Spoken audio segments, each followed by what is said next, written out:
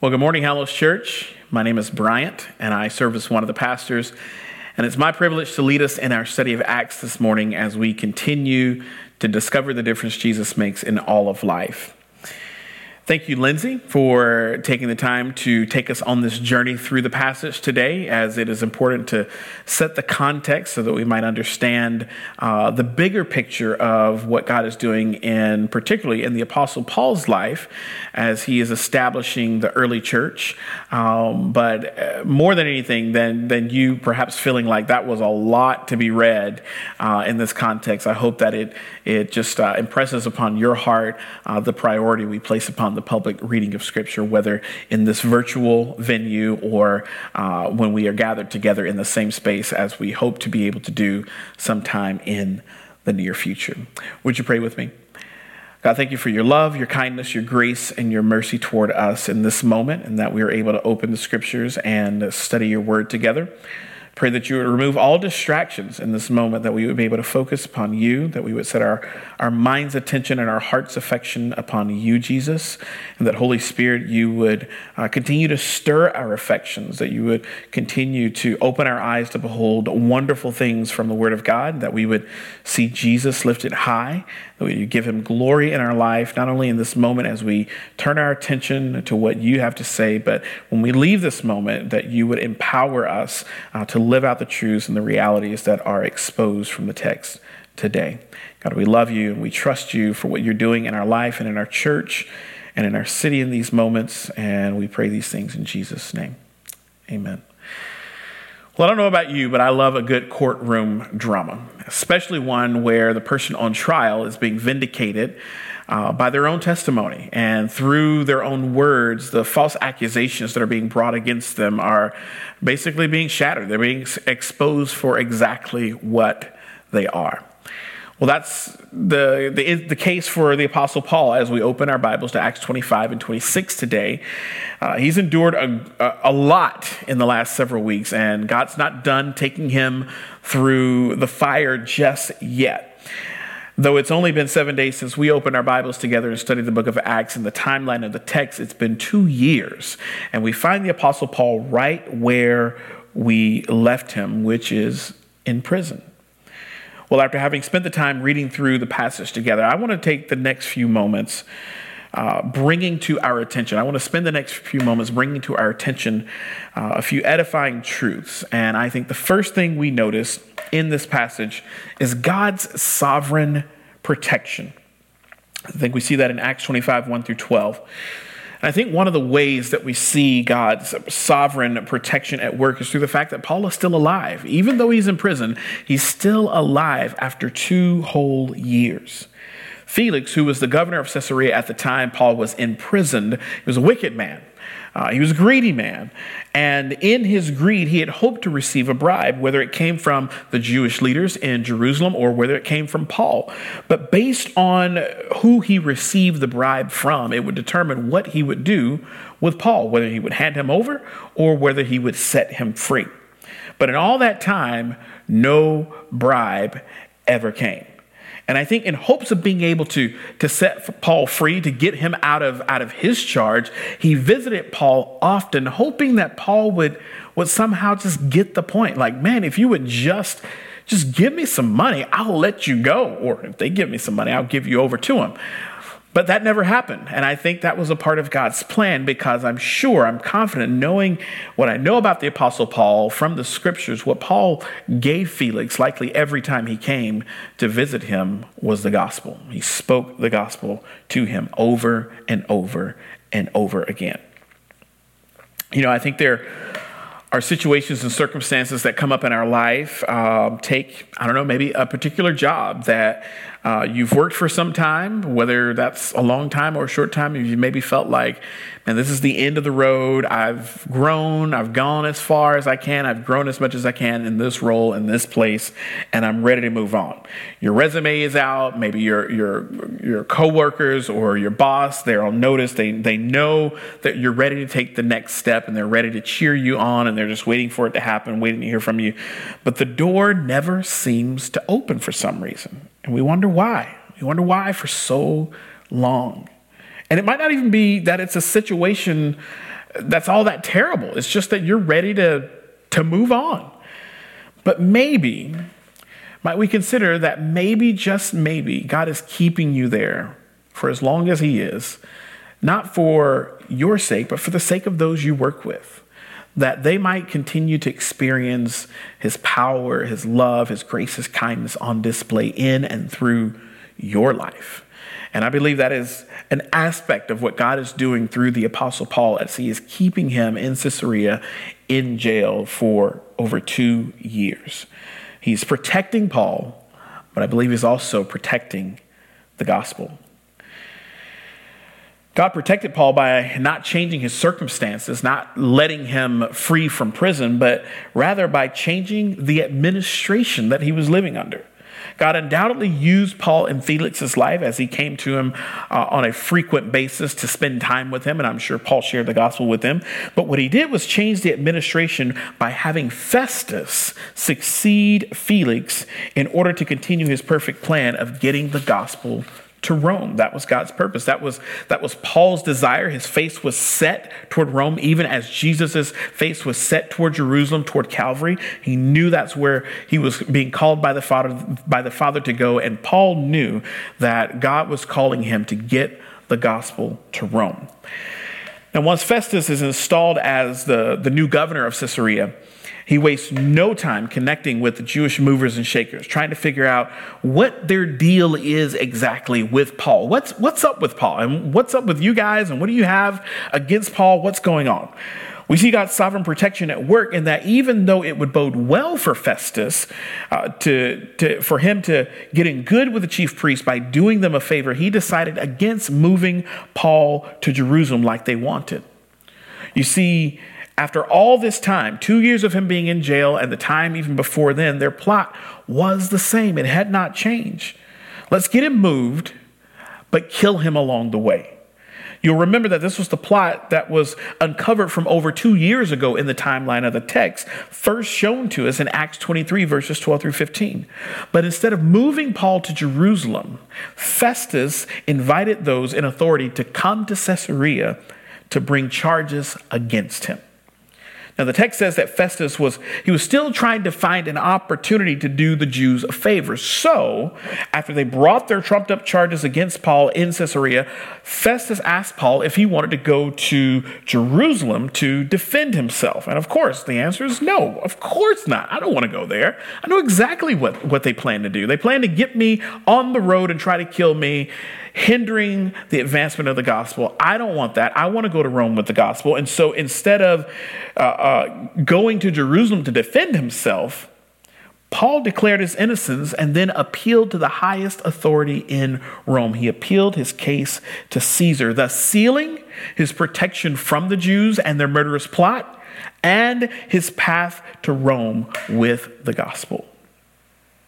I think God sovereignly worked to protect Paul and to preserve the gospel through nothing more than the Roman judicial process. The wicked men were in power in his day and have been and still are all over the world. We can trust that our God is truly able to cause all things to work together for the good of those who love him and are the called according to his purposes, and that God can use the ordinary constructs and infrastructures of everyday society to fulfill his purposes. You see, as a Roman citizen, it was Paul's birthright to appeal to Caesar. Not every person who lived in Rome could appeal their case to Caesar, but those who were Roman citizens could. So it was his birthright. And in exercising his God-given right, because it was God who ordained Paul to be born a Roman citizen. It was God who, before Paul ever drew his first breath, was setting this protection mechanism in place. God was sovereignly protecting Paul and assuring that the gospel would get to Rome. Now, in recent years, there's been some conversation around the matter of birthright citizenship in America, who should or shouldn't have it, and whether or not it can or should be revocable. And regardless of where you fall on the issue, what part of the conversation you were engaged in, I think the more important question for us who are trusting in the gospel is, how are we leveraging our birthrights in service to Jesus and the advancement of the gospel? How are we, as followers, as disciples of Jesus, leveraging our birthrights in service to him and the advancement of the gospel? Now, many of you may possess a passport. And if you don't already, I would encourage you to apply for one, even though we're in this weird season of travel restrictions due to the current pandemic. Go ahead and get a passport if you don't have one, so that when and if God calls you to serve him abroad, that's one less thing that needs to be done. You'll already have it and you'll be ready to go. But I have here my passport, and there's a story to tell, a longer story behind this particular document. But this little blue document is coveted by peoples the world over. As they look at it, they see this as a sign of citizenship to what many would consider the greatest nation on the planet. And with that citizenship comes certain inalienable rights and privileges as a citizen of the United States of America. And we would know that with all the problems that we face, even as we're currently fighting racial injustice in our country, as we have for a long time, for the many problems that we have in America, we are a blessed people. But more importantly, as disciples of Jesus, we know that as citizens of the kingdom of God, we are blessed to be a blessing to others. And so with that, as a disciple of Jesus, looking at Paul's example, we see him leveraging all of who he was, all the aspects of his personhood, not for his own benefit, but for the advancement of the gospel. Whether it was the fact that he was born a man, he leveraged that for the purposes of the gospel. Being a free person and not a slave, he leveraged that for the purposes of the gospel. Being a Jew, he leveraged that for the purposes of the gospel. And being a Roman citizen, he leveraged that and all the rest of his birthrights in service to Jesus and the advancement of the gospel. And so the question again for us today, as disciples of Jesus, even as Paul was, how are we leveraging our birthrights in service to Jesus and in the advancement of the gospel? Well, after Paul made his appeal to Caesar, Festus consulted with his council and confirmed that, well, there's nothing more that he could do or needed to be done with Paul, but send him to Caesar. And I think as we continue looking at the passage in verse 16 of chapter 25, we begin to see God's orchestration for proclamation. God is orchestrating the circumstances for the gospel to be proclaimed right here in this city. Now, after several days, we're introduced to a couple that's come to town. They're friends, it seems, of Festus, who end up making a courtesy call to him as they're passing through. And it's none other than King Agrippa and Bernice. Now, Luke, the writer of Acts, he is assuming that his audience knows who this couple is. Remember, in the outset of Luke's gospel, he is writing to a contemporary, a man by the name of Theophilus.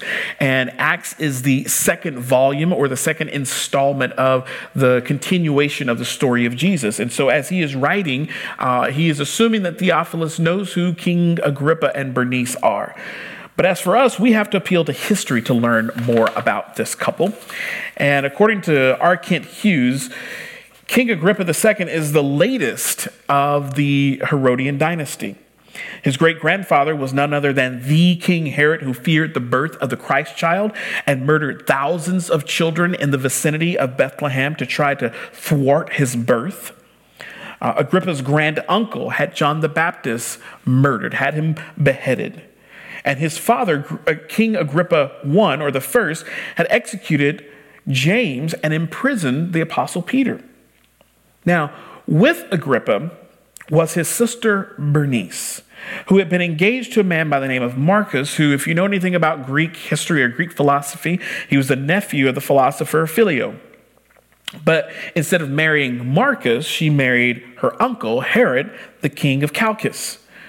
But now, whether she's still married to her uncle or not, she is living incestuously with her full-blooded brother, Agrippa. Now, on top of all of this, he was considered by the Romans to be the authority on the Jewish religion. And as a Herod, he was appointed the Roman curator of the Jewish temple, thus having the power to appoint the high priest and administer the Jewish treasury. So, with all of this, it's safe to say that if anyone in Rome had a vested interest in what was going on in Jerusalem, what is this schism? What is this falling out? What do the Jewish leaders, the high priests, have to do with this man Paul? If anybody has a vested interest in this whole ordeal, it should be King Agrippa. Now, because Paul had appealed to Caesar, Festus had no choice other than to send him on to Rome, but he was puzzled as to exactly what he would tell Caesar the charges were that he was being sent there for.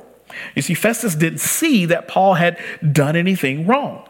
So he was excited that Agrippa had rolled into town and consulted with him, which was, I believe, another part of God's sovereign plan to set the stage for gospel proclamation.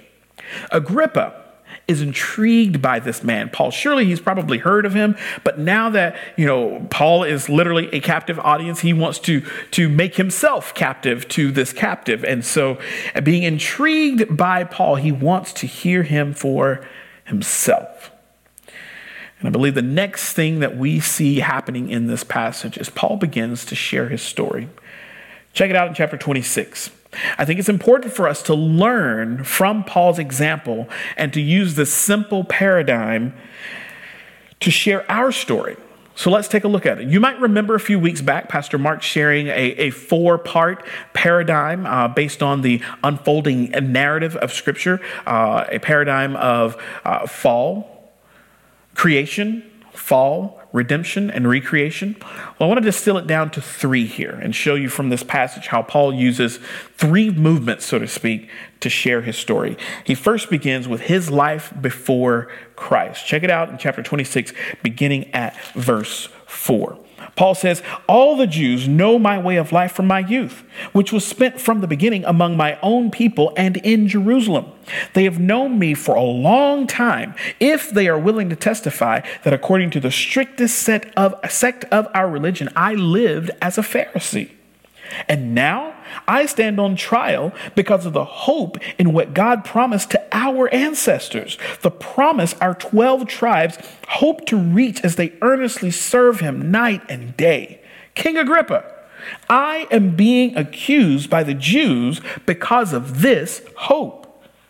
Why do any of you consider it incredible that God raises the dead?" Now, that is the correct use of the word incredible, by the way. Why do any of you consider it unbelievable, incredible that God raises the dead? In fact, I myself was convinced that it was necessary to do many things in opposition to the name of Jesus of Nazareth. I actually did this in Jerusalem.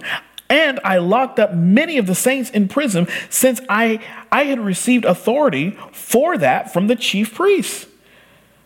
When they were put to death, I was in agreement against them.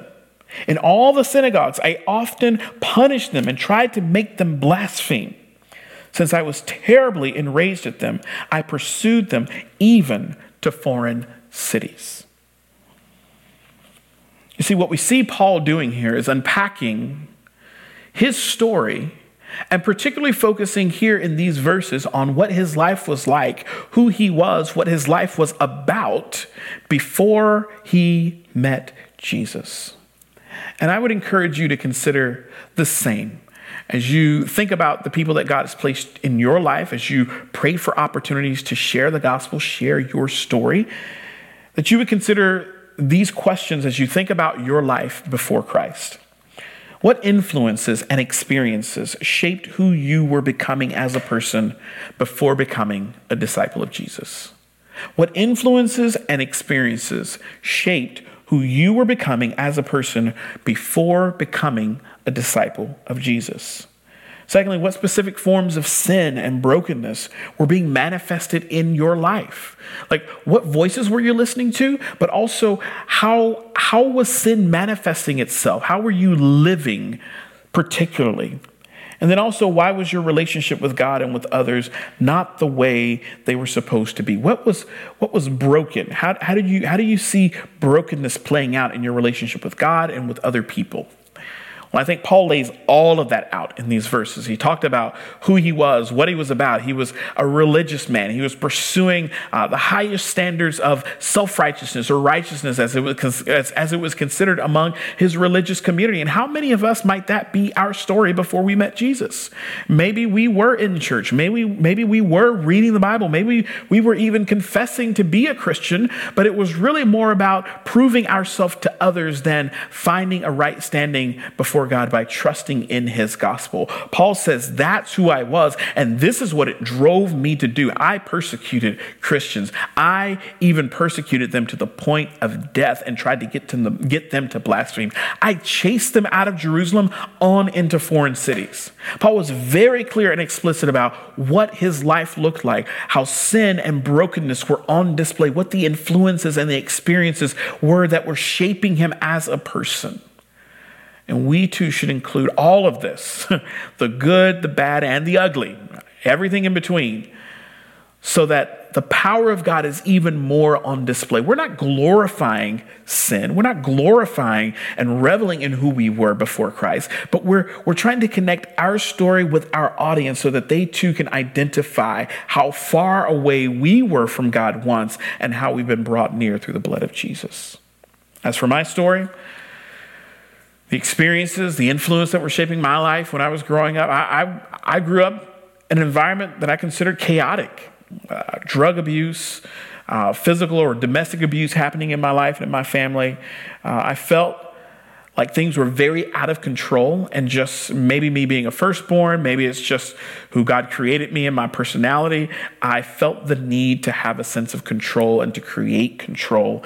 And I did that through manipulation. That's how brokenness was manifesting itself in my life, and how that worked itself out in my relationship with God and with people, how I'm able to look back and see that brokenness on display is that all of my relationships with people and with God, they were all transactional. It was all about what I could get in the moment, particularly how I could control a given situation and make it peaceful for me.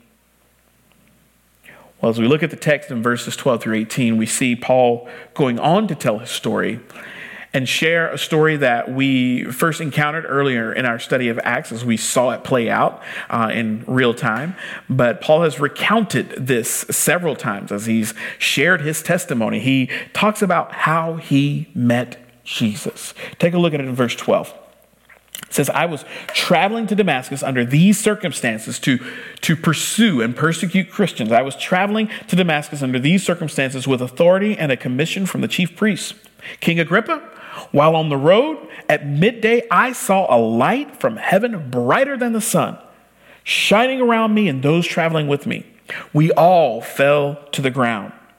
And I heard a voice speaking to me in Aramaic, Saul, Saul, why are you persecuting me? It is hard for you to kick against the goads or the bricks. I asked, who are you, Lord? And not Lord as in Jesus is Lord, but Lord as in this person is obviously more powerful than I. Who are you, Lord? Who are you, great one? And this person, this great one, and the Lord replied, I am Jesus, the one you are persecuting. But get up and stand on your feet, for I have appeared to you for this purpose, to appoint you as a servant and a witness of what you have seen and will see of me. I will rescue you from your people and from the Gentiles. I am sending you to them to open their eyes that they may turn from darkness to light and from the power of Satan to God, that they may receive forgiveness of sins and share among those who are sanctified by faith in me. Paul unfolds for us, for his audience, for Festus, for Agrippa, for Bernice, and for all who are there, as I'm sure the room is probably filled. He shares how he met Christ very clearly, very explicitly and specifically, even down to the detail of what he was being called to out of that experience of meeting Jesus. And as we consider how we would share our story, not only considering what our life was like before Christ, but I think it's incredibly important for us to consider how we share how we met Christ. Questions like these might help you in crafting this part of your story, so to speak. How do you come to put your faith and trust in Christ Jesus for salvation? How did you come to trust in the gospel? And then connect specific sins to the gospel and explore how the realities of Jesus' life, his death, and his resurrection exposed your need of him. Now, as for me, I met Jesus through the faithful witness of my grandmothers, who were devout Christian women, who were, and one still is, my maternal grandmother has since gone to be with the Lord. But I was exposed to the gospel through their faithful witness. They were always reading the scriptures in their homes, praying in their homes, very charismatically, my maternal grandmother. And as they were going to church, they were always taking me and my cousins. And it was in that place that I was exposed to the gospel through the preaching of God's word. God, through his Spirit, opened my eyes to the one, to the person, the one who had conquered sin and death, and eventually led me to place my faith and trust in Jesus as the one who could create peace out of chaos. And that's what I did. That's my story of how I met Jesus. And as you think about how you came to trust in the gospel, think about how you came to put your faith in Jesus and connect the specific sin struggles that were evident, that the Holy Spirit exposed your need of him and led you to trust in Jesus. But Paul comes to the final movement of his story where he shares about his life since meeting Christ. So we've heard what his life was like, who he was and what he was all about, the influences that were shaping him, the voices he was listening to, how sin was manifesting in his life, how he met Jesus on the road to Damascus and received this call to be an ambassador, a representative, an apostle for him to the Gentiles and to the Jewish people. He would be one who would proclaim the gospel, as he does call us as well. We are ministers of reconciliation. And then Paul moves into talking about his life since trusting Christ. And we see that in verse 19. So let's look there and check it out. It says, "So then, King Agrippa, I was not obedient to the heavenly vision.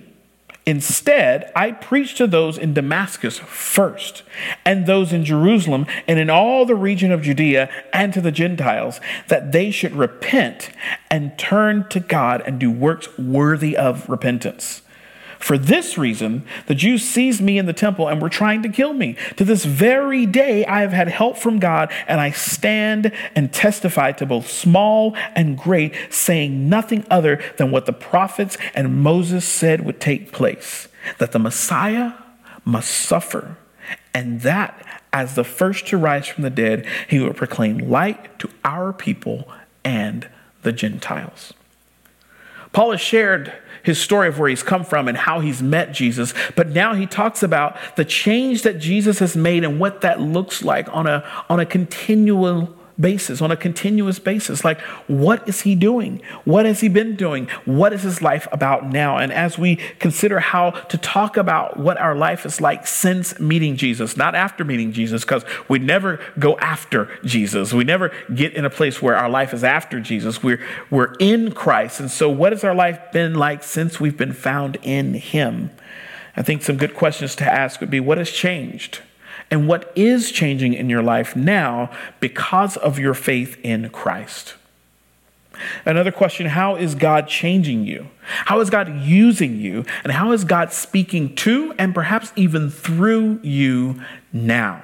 Share that part of your story, even as we see Paul doing that.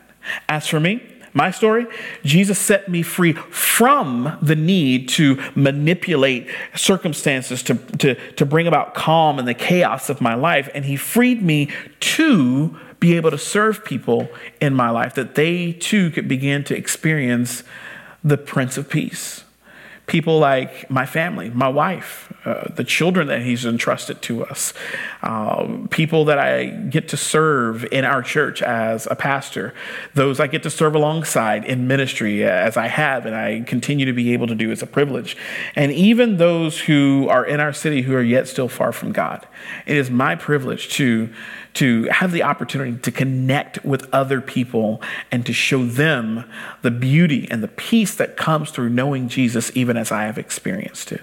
And so when you think about your life, think about the difference Jesus has made, how he's using you, how he is at work in and through you, even right now as a part of your story. And as we continue in the passage, Paul then makes a gospel appeal after sharing his story, after sharing his life before Christ, how he met Christ and his life since Christ. He makes a gospel appeal in chapter 26, verses 24 through 27. It says, as he was saying these things in his defense, Festus exclaimed aloud, or in a loud voice, "You're out of your mind! Paul, you're out of your mind. Too much study is driving you mad." Are there people in your life who think you are just crazy for following Jesus?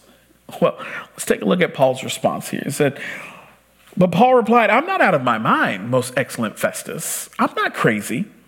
On the contrary, I am speaking words of truth and of good judgment. For the king knows about these matters. King Agrippa knows about these matters. And I can speak to him boldly. For I am convinced that none of these things has escaped his notice, since it was not done in a corner. King Agrippa, do you believe the prophets?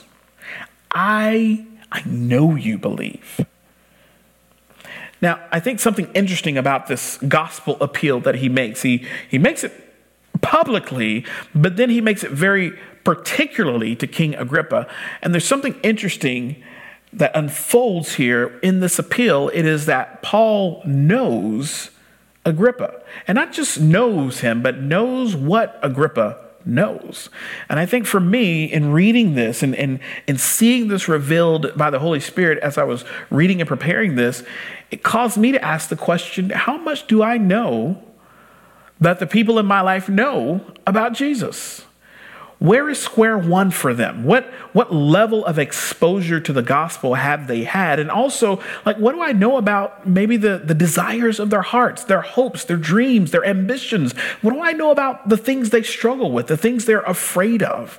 Paul knows something particularly about King Agrippa that he can very specifically make a gospel appeal to him and his knowledge of the scriptures, of what the prophets have to say, particularly as it pertains to the prophecy of the Christ. Like, Festus, I'm not crazy. You might think I'm crazy, but King Agrippa knows.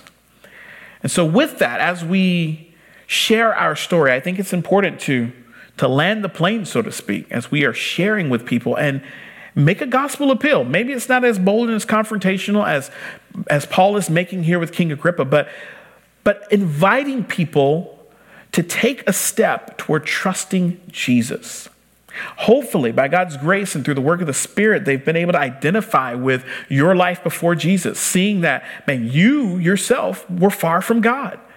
And then to hear the aspect of your story of how you met Jesus, maybe realizing God has been at work in my life in some ways. I've been in environments like this, or I've had conversations like this, or maybe to realize that I haven't ever had that. And maybe this is that moment for me. Maybe Jesus is coming to meet me right now, and then talking about what your life is like since Christ, showing them that the difference that Jesus makes in all of life. This is what we want to be about as a faith family, right? We want to discover the difference Jesus makes. And even as we are sharing our story, we're inviting people to discover the difference that Jesus can make in their life if they will only trust in the gospel. And Paul makes an appeal. He says, is any of this connecting with you? I have some knowledge of what you know, King Agrippa. Is any of this connecting with you? Would you believe? And finally, we see Agrippa's response. Agrippa gives a response in the last part of the passage here in verses 28 through 32. And I'll just say, if you are at all practicing sharing your faith in any particular context or with any frequency or regularity, you've probably received the response that we're about to see from King Agrippa. And I would hope that by God's grace, the Holy Spirit is stirring your heart, maybe helping you connect the dots with the simple paradigm as to how you can construct and share your story with other people, that you begin to practice that. All of us are practitioners. I would hope that our practice as a faith family would increase in our city, and multiply the gospel as it is being shared widely, as we magnify it through our testimony, that it would be multiplied as we share it and people come to trust in the gospel. But Agrippa gives a response. And if you've ever shared the gospel before, it is likely you have received a response that is somewhat similar to Agrippa's here. Take a look at verse 28. Agrippa said to Paul, "Are you going to persuade me to become a Christian so easily?"